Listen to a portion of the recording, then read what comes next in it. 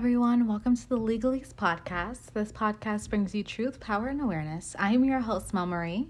Today we'll be discussing how the destruction of a family led to a state battling with the difficult decision of enacting the death penalty. The Pettit family lived in Cheshire, Connecticut, also known as the bedding capital for people who garden and work as farmers. William Bill Pettit was born on September 24th in 1956 in Southington, Connecticut, and he grew up in Plainville, Connecticut. After graduating high school, he earned his undergraduate degree from Dartmouth University and a medical degree from the University of Pittsburgh School of Medicine, followed by a fellowship in endocrinology at the Yale University School of Medicine. Jennifer Hawk Pettit was born on September 26th, 1958. Jennifer was a pretty woman who was the captain of the Trojanette team, as she also led in school plays and was on the homecoming court. Jennifer became a nurse and was also the co-director of the health center at the Cheshire Academy. Bill and Jennifer met at the Children's Hospital of Pittsburgh in 1985 when she was a new oncology nurse and he was a third-year medical student. Sparks erupted immediately, and the couple got married later on that year. On October 15th in 1989, the couple welcomed their eldest daughter, Haley. A few years later, they welcomed their youngest daughter, Michaela, who was born on November 17th, 1995. Growing up, Haley loved playing varsity cross country and basketball, while Michaela liked to cook and help others. In early 2000s, Jennifer was diagnosed with multiple sclerosis, also known as MS, and this led Haley to creating a fundraiser and advocating for multiple sclerosis research, and she led the walk called Haley's Hope. Overall, the family was well loved and involved in their community and was known as a wholesome family. Okay, and so for the attackers, the first person is Steve Hayes. He was born on May 30th in 1963. He grew up with his mother and his two brothers, Brian and Matthew. According to his brothers, he's described as manipulative, violent, and a deceiving person. For example, Steve got into a fight with Brian and broke 3 of his ribs. Matt also detailed the story of Steve harming him and other people. Attention, Detective Fran Budwitz of the Connecticut State Police. I give this statement to aid and assist those who now have the burden and huge responsibility of seeking justice. My earliest memories of Steve go back to age 4 or 5. Steve presented himself as the apple of everyone's eye. What many people did not see was the brother I knew. Being young and naive, I arrived home from school in 7th grade. Stephen and his friends were using the oven to try out some marijuana. He turned on the burner on the stove. He told me it was really cool and put my hand over it. "It's cool, you won't get hurt." As soon as I put my hand over the burner, he pushed my hand onto the hot burner, and I had ring scars that lasted for months. To say there hasn't been a history of violence, well, this should serve to say the predisposition was there. It was always there. Within 2 months of moving, Steve took my mother's car in the middle of the night.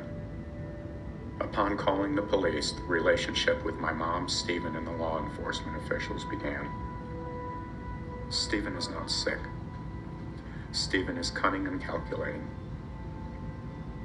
Please exercise discretion. I will assist how I can. However, there is enough to hang him without any family involvement. Stephen is alone. He will answer to God, he will answer to the law, and my prayer is he will answer to himself before fate hands him his final sentence. Okay, so you just heard the clip with Steve's brothers describing how violent he was. Steve said growing up, he was sexually assaulted and that he was disconnected from people and constantly used drugs. He also said that he had a lot of run-ins with the law and he committed mostly car burglaries. And due to the crimes that he committed, he said that he was suicidal and depressed. The next person we have is Josh Komensarjewski. And he was born on August 10th, 1980. He was adopted at 3 years old by the Komensarjewski family. And growing up, he also was sexually assaulted by Scott, who was another boy who was adopted into the family. His adoptive parents were religious, and he grew up in the church. And he was being told that homosexuality was a sin and bad. Yet again, when he was at home, he was engaging in these acts against his will. Josh found solace in relationships. One of his girlfriends, Fran Hodges, dated him when she was 14 to 15 years old, and they met in the church. He told her that he was not safe at home, but being in the woods made him feel safe. And after constant trauma, Josh was committed to Elcrest, which is a psychiatric facility, against his parents' wishes. He was also suicidal, and his parents rejected therapy and giving him medications due to their beliefs. They preferred to take him to church centers for prayers instead. Early in Josh's adulthood, he had a relationship with Claire and Caroline Messel, but specifically had more of a relationship and a longer relationship with Caroline. The girl's father, Rev. Norman Messel, said Josh wanted them because they were young.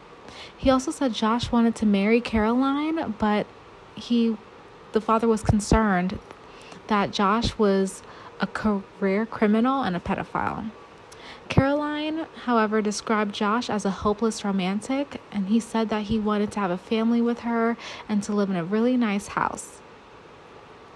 She admitted as well that Josh tried tying her up during sex, and she viewed him, however, as her soulmate. And this relationship also continued while he was in prison. In 2002, Josh was sentenced to 9 years in prison and was paroled in April of 2007. There was no evidence showing he would commit burglary again due to no documented acts of drug use. He had a job at the time and had housing. Because the forms were not sent to the Department of Corrections in a timely manner, the Corrections Committee believed they had a first-time offender. Paired with Josh being young, white, bright, remorseful, and he did not identify as a person with mental health needs. If they had received his past history, Josh would have been in prison for the rest of his life due to burglary being a 10-year sentence for each offense, but that did not happen. Will Grace, Josh's lawyer, described him as frail, polite, and an extremely smart kid, especially when burglarizing. He said that Josh used latex gloves and had night vision goggles when he was robbing people. Will said that Josh would stay in the house, walk around, and hear people breathing in the middle of the night while they were asleep. Will described Josh as sick and said that he needed to be watched. The criminal past of Steve and Josh meshed their paths together. Their therapeutic counselor said Josh wanted to stay clean and sober, and he wanted to go to school and was extremely artistic. The counselor also said that Steve knew everything about Narcotics Anonymous, also known as NA, and he knew the book like the back of his hand. The therapeutic counselor said that Steve had unresolved anger issues, and that he used drugs to relieve his stress. And he also wanted something big to happen so he can leave his mother's home. Leading up to the event, the therapeutic counselor said that Steve and Josh talked every day, and on May in 2007, both of them were released from the halfway house. On Friday, July 20th in 2007, Steve and his mother got into a big argument and she kicked him out of the house. Steve then went to the hotel room and locked himself in there with cocaine, and he wanted to OD in hopes that he died by suicide. After that failed attempt, he went to an AA meeting where he met Josh again, and Josh told him that he knew how to get some money. So from then on, the two started texting each other about robbing a house. On Sunday, July 22nd in 2007, they followed Jennifer and Michelle to the store called Stop and Shop. On Monday, Caroline, Josh's girlfriend, tried to call him, but he wasn't answering his phone. And she told her mother that something may be wrong because Josh typically answers the phone. She then calls Josh's mom. And the mother says that Josh went out late Sunday night wearing a dark clothing, and he only does that when he's going to rob homes. On Monday, July 23rd in 2007 at 3 a.m., Josh and Steven entered the Pettit home and hit Bill on the head with a bat. Then they found Jennifer and tied her up. Josh went to go see KK, also known as Michaela, and he went in her room and talked to her. At 4 a.m., the two said they looked through the house to find beer to drink, money, and other valuable items. Steven then expressed concerns to Josh about leaving DNA around the house, which led Josh to suggest that burning the house would allow for the removal of DNA evidence. By 7 a.m., Steven takes the Pettit's car along with to go to the gas station to fill up gas containers. While Steven was gone, Josh sexually assaulted Michaela, again, who was 11 years old at the time, and took photos of her. Around 8:30 a.m., Steven untied Jennifer and took her to the bank. He tells her not to tell anyone what is going on. By 9:10, Jennifer is still in the bank, and Steve begins panicking, but he called Josh, and Josh told him to remain calm. A few moments later, Jennifer returns to the car with the money, and Steve takes her home. When they arrive, Josh tells Steven that he left DNA with one of the girls, and he had to kill them. He also said that Bill died from his injuries and that Steven needed to kill Jennifer. While the story unfolds, around 9:21 a.m., a 911 call was made by Mary Lyons, the bank manager. Mary told 911 that Jen said that her husband and children were being held hostages in the home, and Mary said that Jen came to withdraw around $15,000 for the people that were in the car. And so let's take a listen to that 911 call. My name is Mary Lyons. I'm the banking center manager. We have a lady who is in our bank right now who says that her husband and children are being held at their house. The people are in a car outside the bank. She's getting $15,000 to bring out to them that if the police are told, they will kill the children and the husband. Her name is Jennifer Pettit, P-E-T-I-T. Okay, she's still in the bank? Yes, she is. Okay, she's being held. Her husband and family is being held? Yes. At their house? Yes. They're tied up. She said they drove her here. I'm trying to look and see where she's gone. She went outside, but I don't... Oh, wait, I see her walking now. She is petrified. Within the next 30 minutes, Steven sexually assaults Jennifer and kills her from asphyxiation and strangulation. Bill, again, who was in the basement, managed to escape through a small window. To make matters worse, the cops were at the home, but did not call or enter the home. They only upped their perimeter around the house. At 9:56 a.m., the cops see the suspects leaving the home. At 9:57 a.m., the cops see fire coming from the house. Steve and Josh tried to escape the home, but they crashed into the police car and were captured. Josh explained who he was and listed the people that were in the house, while Stephen gives a fake name to the cops and said that he didn't know if anyone was in the house. At the scene, the police said that they heard girls screaming in the fire and that the girls died from smoke inhalation. Now let's take a listen to Josh's interrogation videos. Today's date is July 23rd, 2007. Statement is taking place at the Cheshire Police Department headquarters. Joshua, comments are just, do you know why you're here? For a home invasion gone terribly wrong. Okay. And you went to Stop and Shop in Cheshire. I was waiting for a contractor to make payment. While waiting, I saw a mother and a daughter. For whatever reason, I chose to follow the mom and the daughter to their house and saw that they lived in a very nice house. Thought it'd be nice to be there someday. And Mr. Hayes and I made our way over to the house and donned face mask and put on rubber gloves, and we noticed that the father was sleeping downstairs. I could see Mr. Hayes in the window motioning to strike him and get it over with.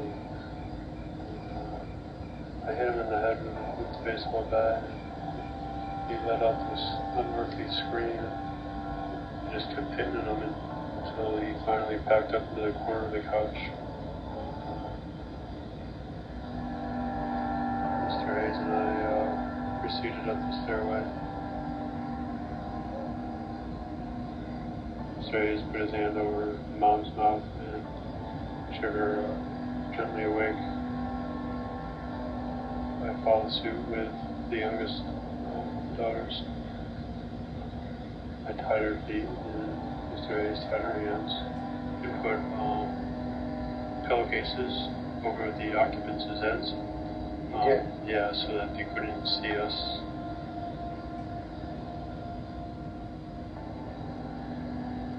And then went into KK's room and sat down and we were talking about school and summer plans. And I got her a glass of water.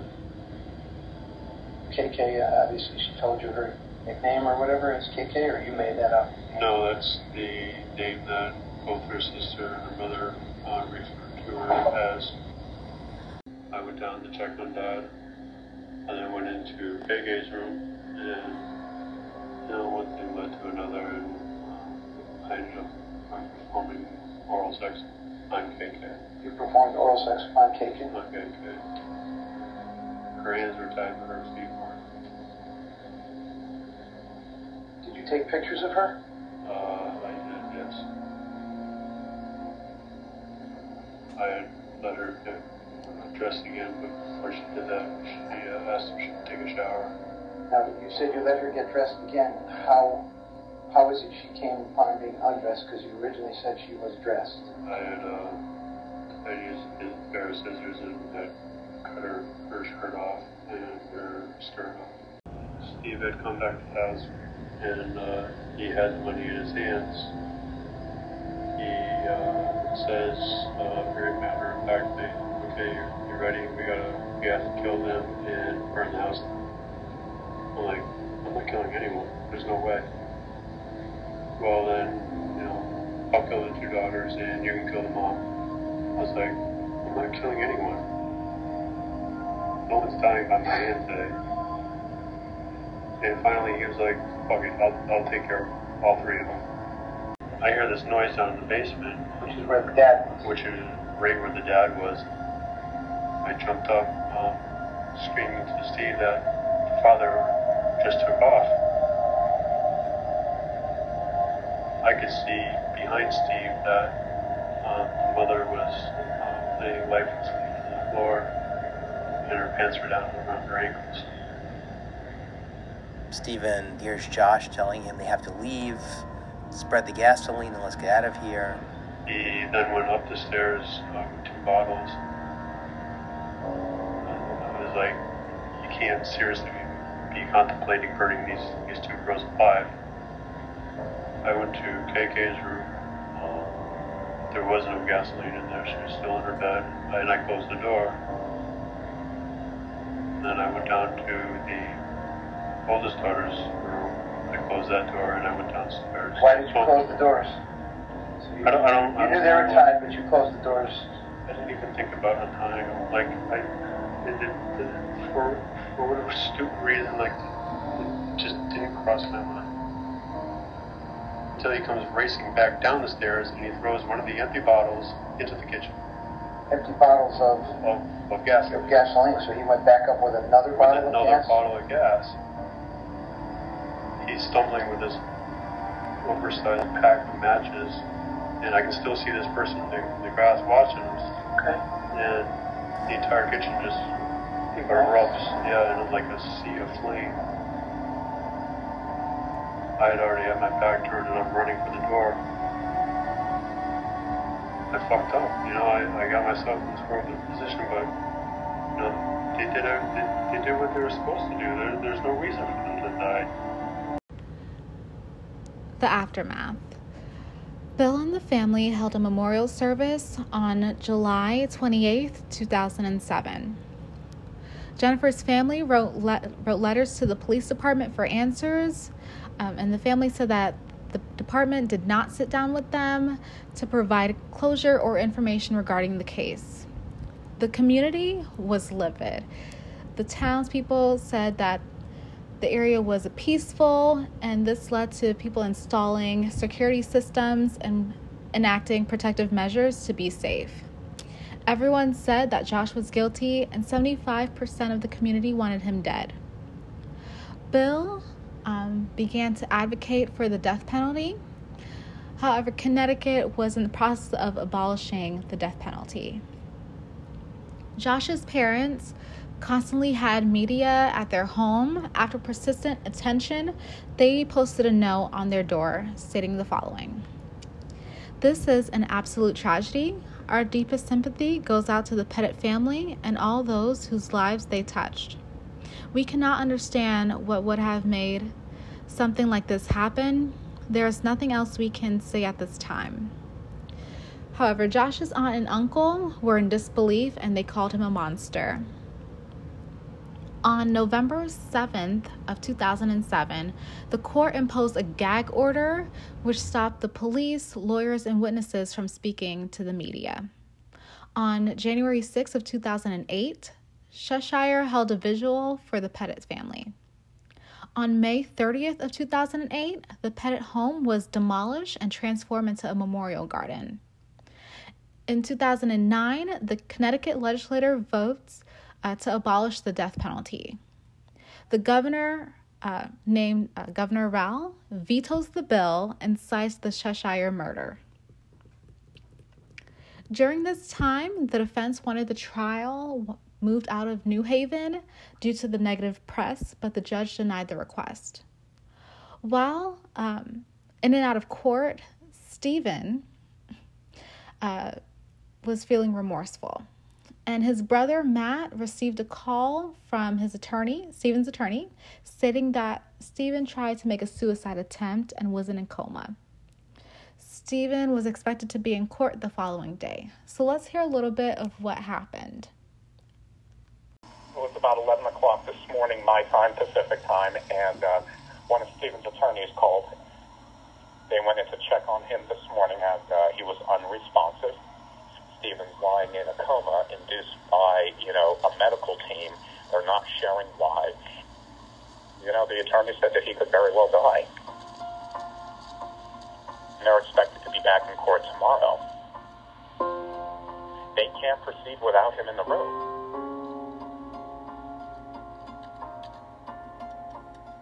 Stephen squirreled away 9 or so doses of Thorazine and Klonopin. And you might question how this could happen. About a year before this, Stephen Hayes had made a suicide attempt. And one of the things they found in his cell was a suicide note. I quote, "I am sorry. All I want to do is die.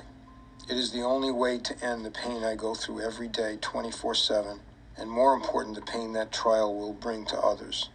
Time to go to the last undiscovered country. Although I am not the monster that Josh is, I am one nevertheless. A coward, because I could not do what was right. Looking back on my life, I was nothing but a self-centered asshole who cared only of himself. But the ironic facet to this is I have always had the ability to change. But cowards don't change. They become me.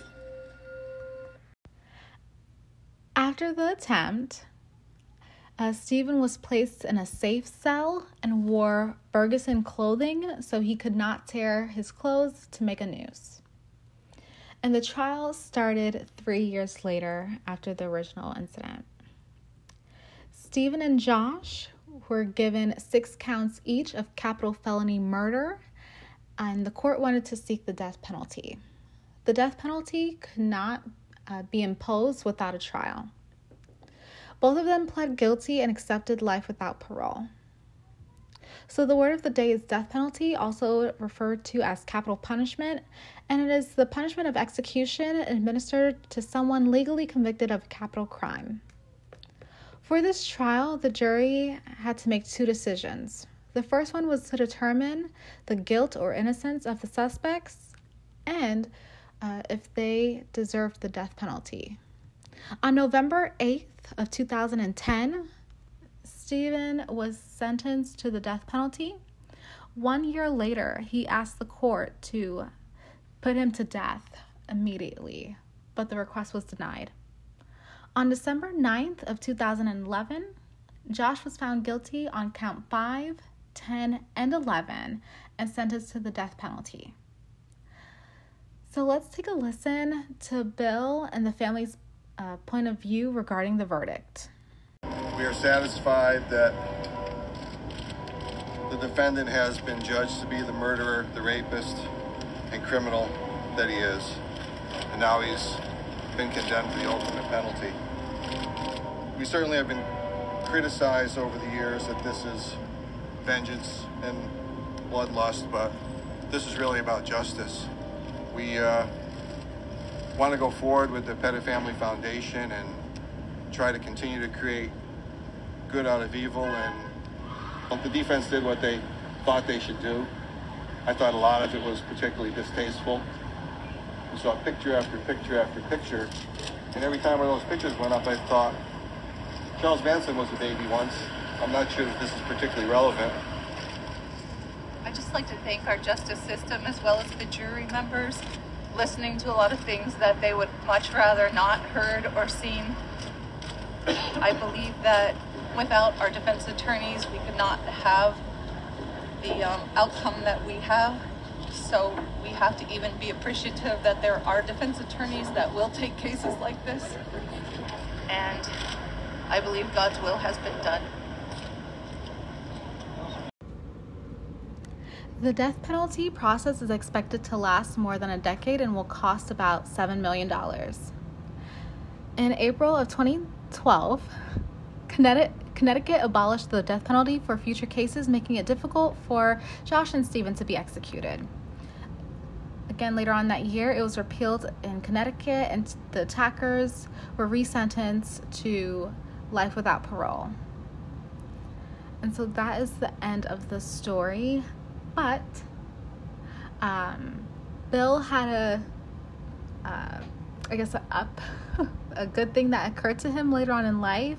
He met Christine Palov, and they married in 2012. And he met her while she was working with his foundation, the Pettit Family Foundation. And the couple later on had a son named William Pettit III.